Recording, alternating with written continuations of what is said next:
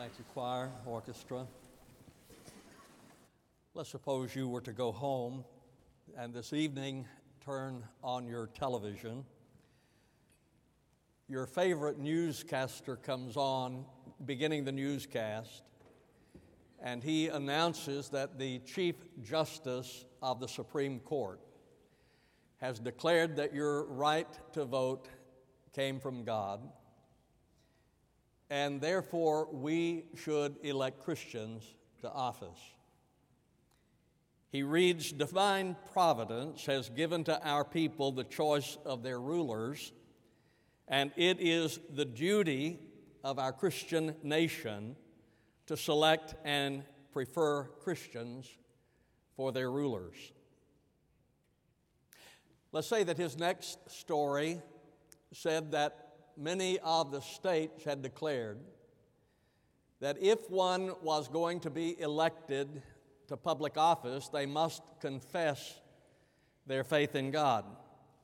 And he reads, "I do profess faith in God the Father and in the Lord Jesus Christ, his only Son, and I do acknowledge the Holy Scriptures of the Old and New Testament to be given by divine inspiration."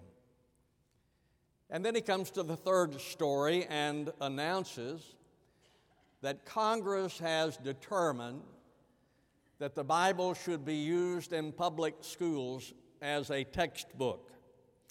He reports the Congress of the United States approves of and recommends the Holy Bible for use in the schools.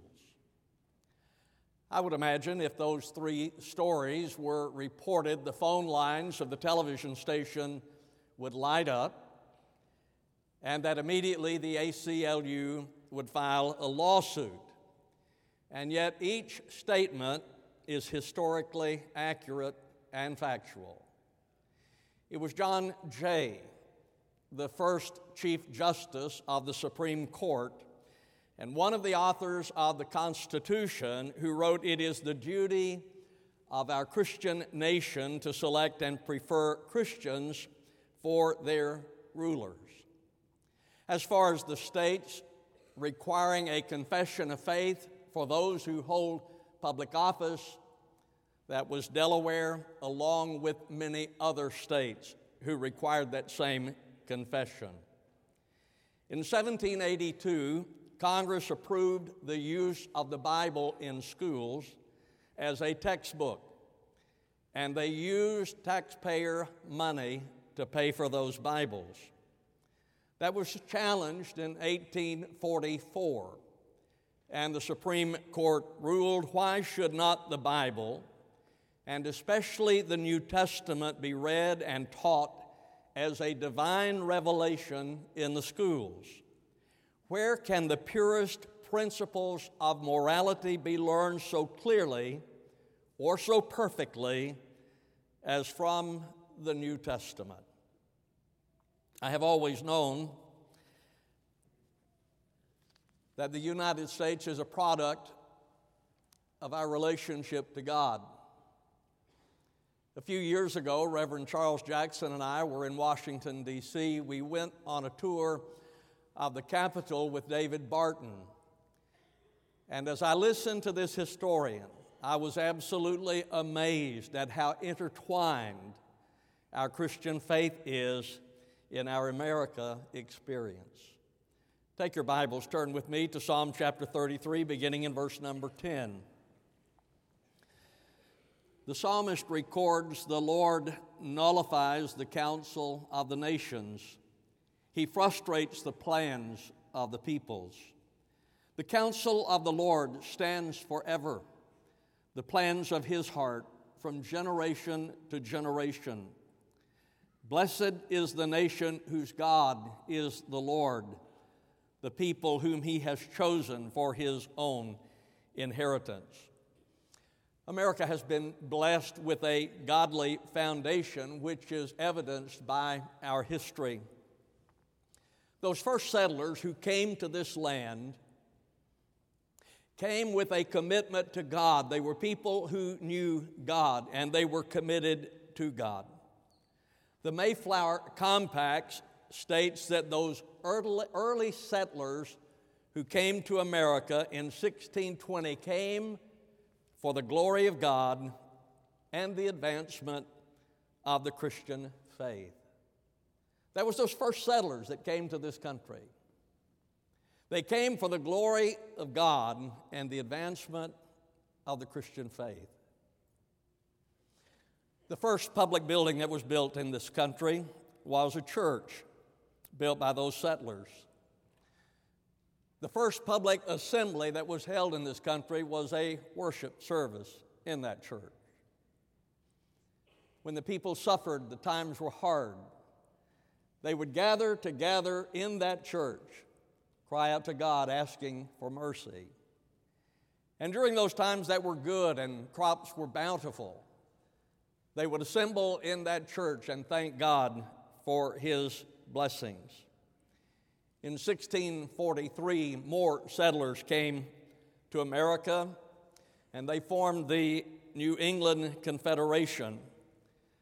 They wrote the first constitution in this new land, which began, "Whereas we all came into these parts with one and the same end and aim, namely to advance the kingdom of our Lord Jesus Christ and to enjoy the liberties of the gospel in purity and peace."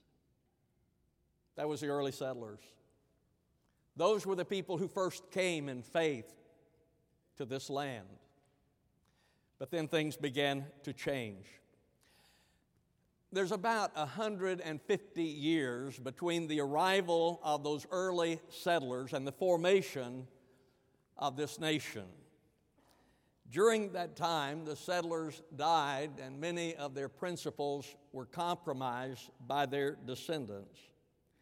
The descendants of those early settlers were more interested in gold than in God. They were more interested in their own pursuits rather than the pursuits of God.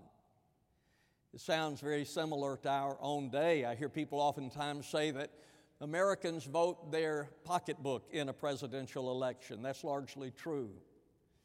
In the last election, it is reported that 45% of evangelicals saw economic issues as more important than moral issues. So when I look at what happened, those settlers who came to this land and their descendants who followed them, there began to be this moral decline. It was also added to by England. During this time, England had a program in which they sent their prisoners to the New World as indentured servants. It was a way of taking the people they didn't want and send them to the New World. England's politics also contributed to the spiritual slippage in the New World. In 1773, Pennsylvania passed a law that would help bring slavery to an end. King George III vetoed that legislation. He said that America is a part of the British Empire. Therefore, America too will have slavery. During that 150 years, the time between the arrival of those early settlers and the formation of this nation, religious fervor had largely died in America. In 1730, only 10% of the citizens in those colonies attended church anywhere. The faith, the dreams of those early settlers was lost during that 150-year period. But then an amazing thing happened. A spiritual hunger began to sprout from the roots that were planted by those early settlers. In 1734, Jonathan Edwards, George Whitefield, John Wesley were used of God to usher in the Great Awakening. You probably have read about the Great Awakening in this country. It revolutionized America. Tens of thousands of people turned to God, to faith in Jesus Christ. Those preachers went out into the fields. They went to the town squares, and they boldly proclaimed the message of Jesus Christ. People came under conviction, and tens of thousands were saved. What is not known by a lot of people is that our founding fathers, the founding fathers of America, were greatly impacted by the preaching of those men. Benjamin Franklin reports, "It was wonderful to see the change soon made in the manners of our inhabitants. From being thoughtless or indifferent about religion, it seemed as if all the world were growing religious, so that one could not walk the town in an evening without hearing psalms sung in different families of every street." When I thought about that scene, I thought, would you not love to see that?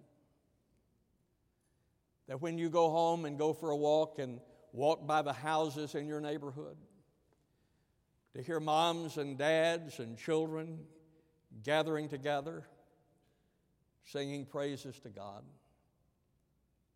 That's what happened then. And you see, the Great Awakening was the catalyst for the American Revolution. The generation that experienced the Great Awakening became the leaders of the American Revolution. Those who experienced the Great Awakening became the leaders of the American Revolution that took place. Political science professors at the University of Houston did a 10-year study to determine what were the influences on those founding fathers. What was it that influenced them? They documented 15,000 quotes during this period. And they determined that 94% of those quotes were inspired by the Bible. You see, there was a spiritual revival. There was a great awakening, and it impacted the founding fathers. John Adams declared, "The Reverend Dr. Jonathan Mayhew and the Reverend Dr. Samuel Cooper were two of the individuals most conspicuous, the most ardent and influential in the awakening and revival of American principles and feelings that led to our independence." That is a part of our history that is largely lost today, that is not reported today.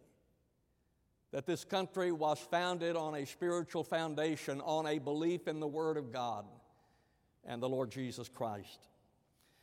America's foundational documents reflect our Christian heritage, our relationship to the Lord. The prologue to the Declaration of Independence says, "We hold these truths to be self-evident, that all men are created equal, that they are endowed by their Creator with certain unalienable rights." Those rights that we treasure, those rights that have made us Americans, are not given to us by the President. They are not given to us by Congress. And they are not given to us by the Supreme Court. They are given to us by God. You see, here's the problem. If the government gives us our rights, then the government can take from us our rights. That is the reason our founding fathers said that those rights are given to us by God. I know that students are taught the primary motivation for the Declaration of Independence was taxation without representation, and certainly that was a part of it, but it was only a part.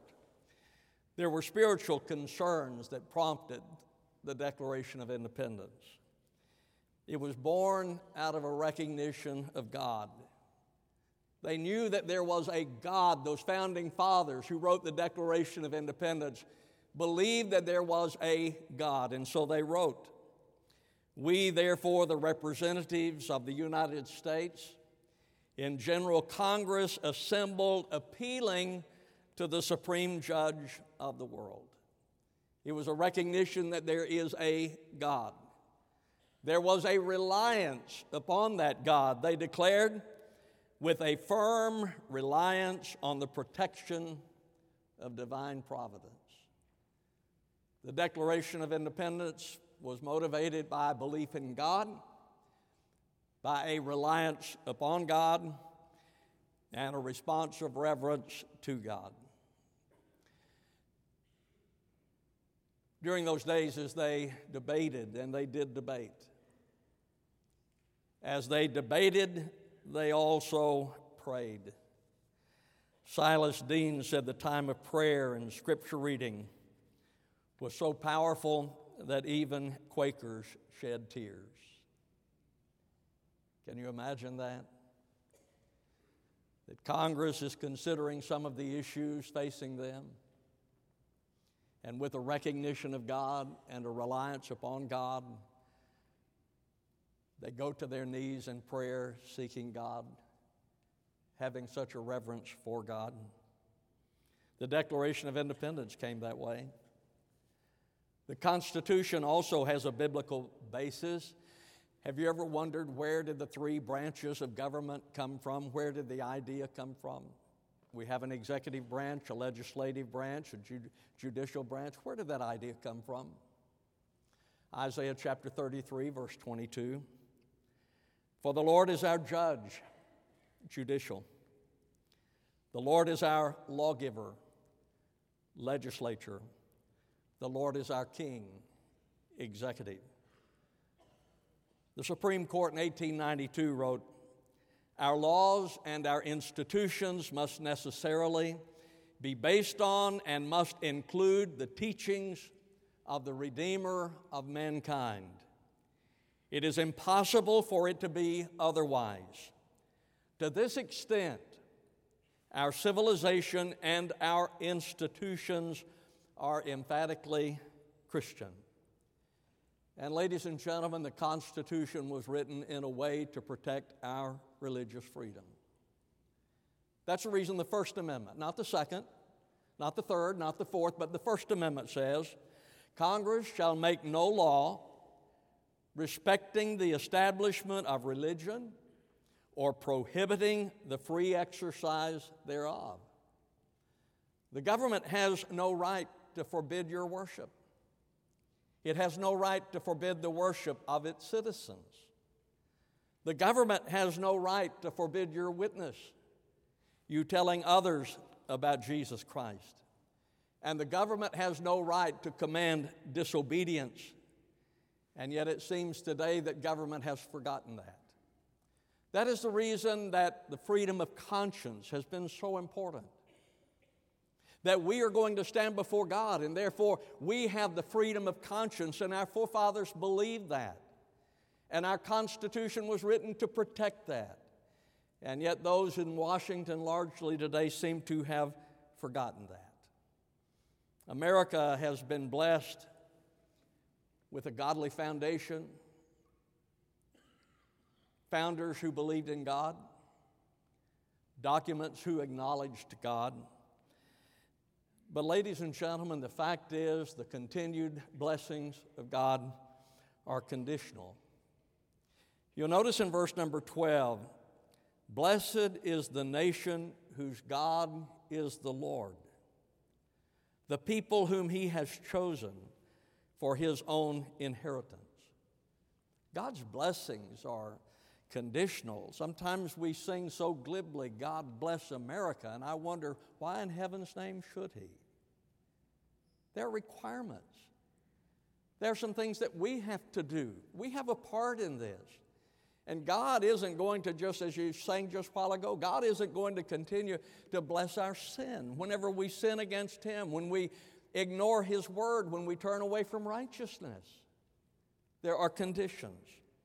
First of all, I believe there has to be a reverence for God. In verse 18, behold, the eye of the Lord is on those who fear him. The word fear speaks of reverence. And our founding fathers had reverence for God. You read their writings, and you'll know that they had such a reverence for God. They reverenced his majesty. He was God. He was God Almighty who stands above. They reverenced His majesty. They reverenced His judgment. They knew that He was a holy God and that one day they were going to stand before Him. And ladies and gentlemen, you and I one day will stand before a holy God. So when I look at the founding fathers and I see what the psalmist wrote, they reverence God. We must have a reverence for God. They were dependent upon Him. Verse number 16. The king is not saved by a mighty army.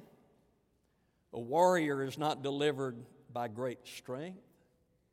A horse is a false hope for victory, nor does it deliver anyone by its great strength. Verse 21, for our heart rejoices in Him because we trust in His holy name. You see, if we're going to continue to enjoy the blessings of God, then we must be dependent upon God. I read the story of Hezekiah, and Israel was being attacked by Assyria, the Assyrians. He cried out to God, asking God for His deliverance. He looked at God, and God delivered them. One of my favorite stories is the story of Jehoshaphat in 2 Chronicles chapter 20, and they were surrounded by their enemy. And the response of Jehoshaphat I would like to see today. He called the people together, the men, the women, the children, called them all together.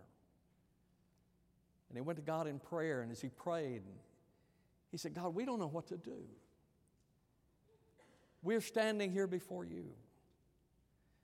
We look to you. And God gave them a great victory because their dependence was upon Him.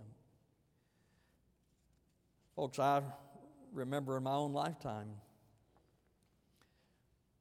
and many of you do as well, when America would face some issue or they faced some crises, and the President of the United States would go before the American people and call them to prayer. That happened repeatedly in our past. President of the United States go and ask the people to pray, both Democrat and Republican. Ask the people to pray because they recognized and reverenced God and they were dependent upon God. If God is going to bless America, we must reverence Him. We must be dependent upon Him, not on the treaties that we make, not how much money we have in the bank, but our dependence needs to be on Him. And then America has to repent of sin. If God is going to bless America, then we have to repent of our sin, just as we sang. And that's what 2 Chronicles says. We have to humble ourselves, turn from our arrogance, become humble before Him. We don't have a lot of humility before God anymore, do we?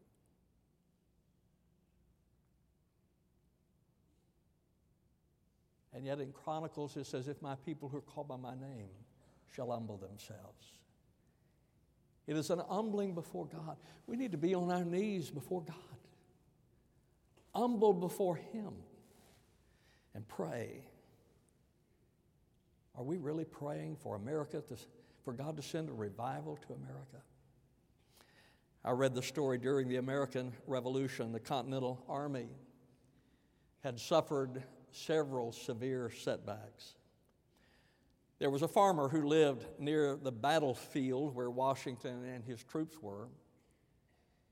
He wandered down there one day, and then he came back home and he said to his wife, everything's going to be okay. He said, we're going to win. She said, how do you know that? And he said, I heard General Washington pray today.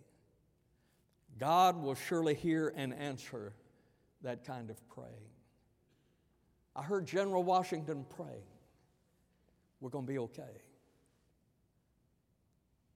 Folks, if we're going to be okay, we're going to have to pray. Amen. We're going to have to turn to the Lord. We're going to have to get on our knees, humbling ourselves before Him. But we're going to have to pray and repent of our sin. And then the Bible says that we have hope in God. If you look at verse number 18, behold, the eye of the Lord is on those who fear Him, on those who hope for His loving kindness, to deliver their soul from death and to keep them alive in famine. Our soul waits for the Lord. He is our help and our shield. For our heart rejoices in Him because we trust in His holy name. Let thy loving kindness, O Lord, be upon us, according as we have hoped in thee. America's been blessed in its founding with a godly foundation. The settlers who first came to this land were godly men and women. But our future is fragile, just as it was during that 150-year period. This is the most fragile time for America in my lifetime, at least in my opinion. There might have been threats that are more obvious to us, but I think the threat we face today is a threat in the soul. It is a threat of the heart. And so our future is fragile. And faith is critical. Humbling before God, crying out to Him. I'm going to ask you today, if you will join with me for a moment in prayer, really pray for America. I'm going to ask that some of you, not all of you because you can't, but I'm going to ask a lot of you, just get out in the aisles, get on your knees before the Lord, and ask God if He will send another great awakening, that if He would revive our land again. So for just a couple of minutes, would you do that with me? We just get out up in the balcony, wherever you are. You just get out, get on your knees. You who need to stay in the pews, you stay in the pews. But let's pray and ask God to revive America again.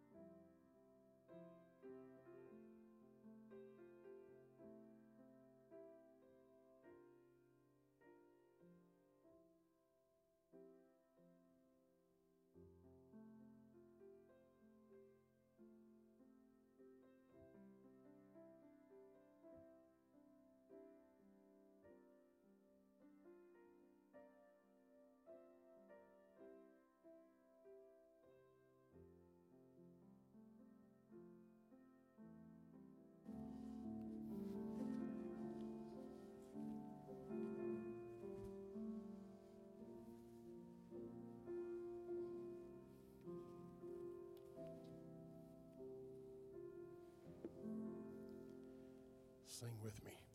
My country, 'tis of thee, sweet land of liberty, of thee I sing.